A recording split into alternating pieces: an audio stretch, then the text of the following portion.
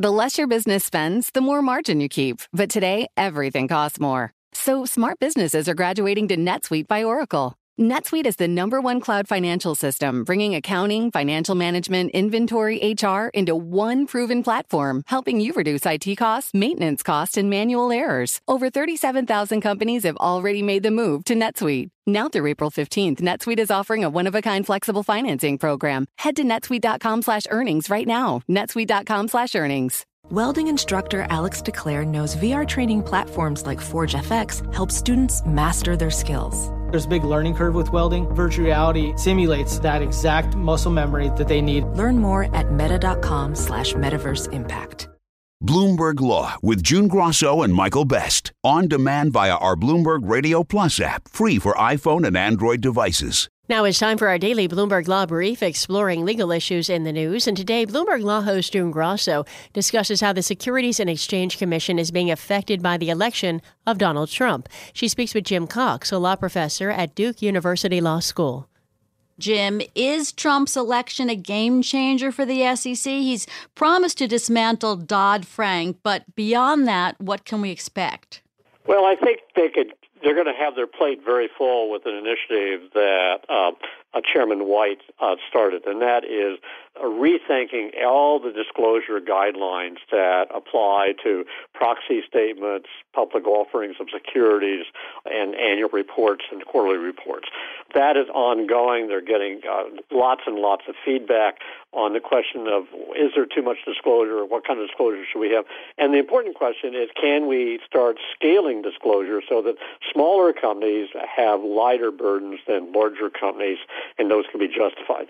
That is a process that's going to consume an awful lot of activity.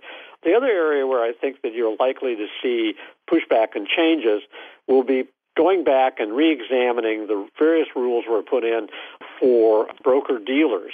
That is, we have yet to see whether the SEC will adopt the benefit of the investor standard that Department of Labor has developed as a fiduciary obligation that applies to broker-dealers. We do have the labor rule that applies with respect to retirement funds.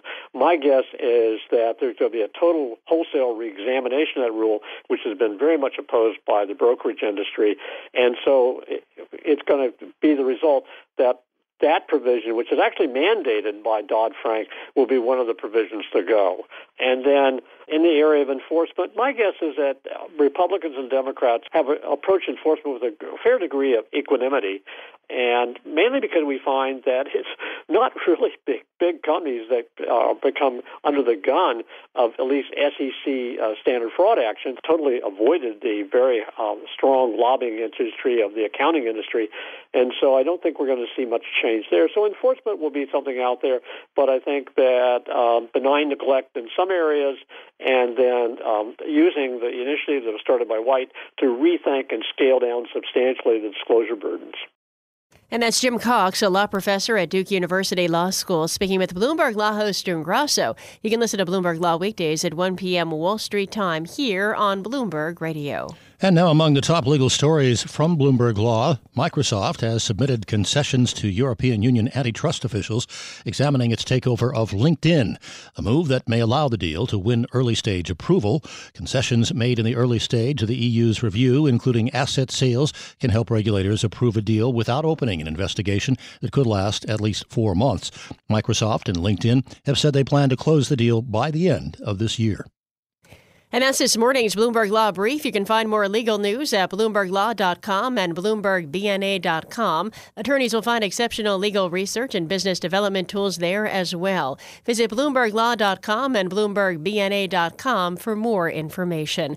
You can listen to Bloomberg Law weekday afternoons at 4:30 p.m. Eastern. In New York on Bloomberg 1130. In Boston on 1200 a.m. and 94.5 FM HD2. In San Francisco on 960 a.m. and 103.7 FM HD2. And Sirius XM Satellite Radio Channel 119. Osage County, Oklahoma is getting a lot of attention right now. It's the setting of Martin Scorsese's latest film, Killers of the Flower Moon. The movie's based on a book about the 1920s Osage murders, when white men poured into Osage County and killed Osage people for their oil wealth. I'm Rachel Adams Hurd, the host of In Trust, a podcast from Bloomberg and iHeartMedia. For over a year, I was reporting a different story about other ways white people got Osage land and wealth, and how a prominent ranching family in Osage County became one of the biggest landowners here. Their ranching empire was built on land that at the turn of the century was all owned by the Osage Nation. So how'd they get it? Listen to the award-winning podcast In Trust on the iHeartRadio app, Apple Podcasts, or wherever you get your podcasts.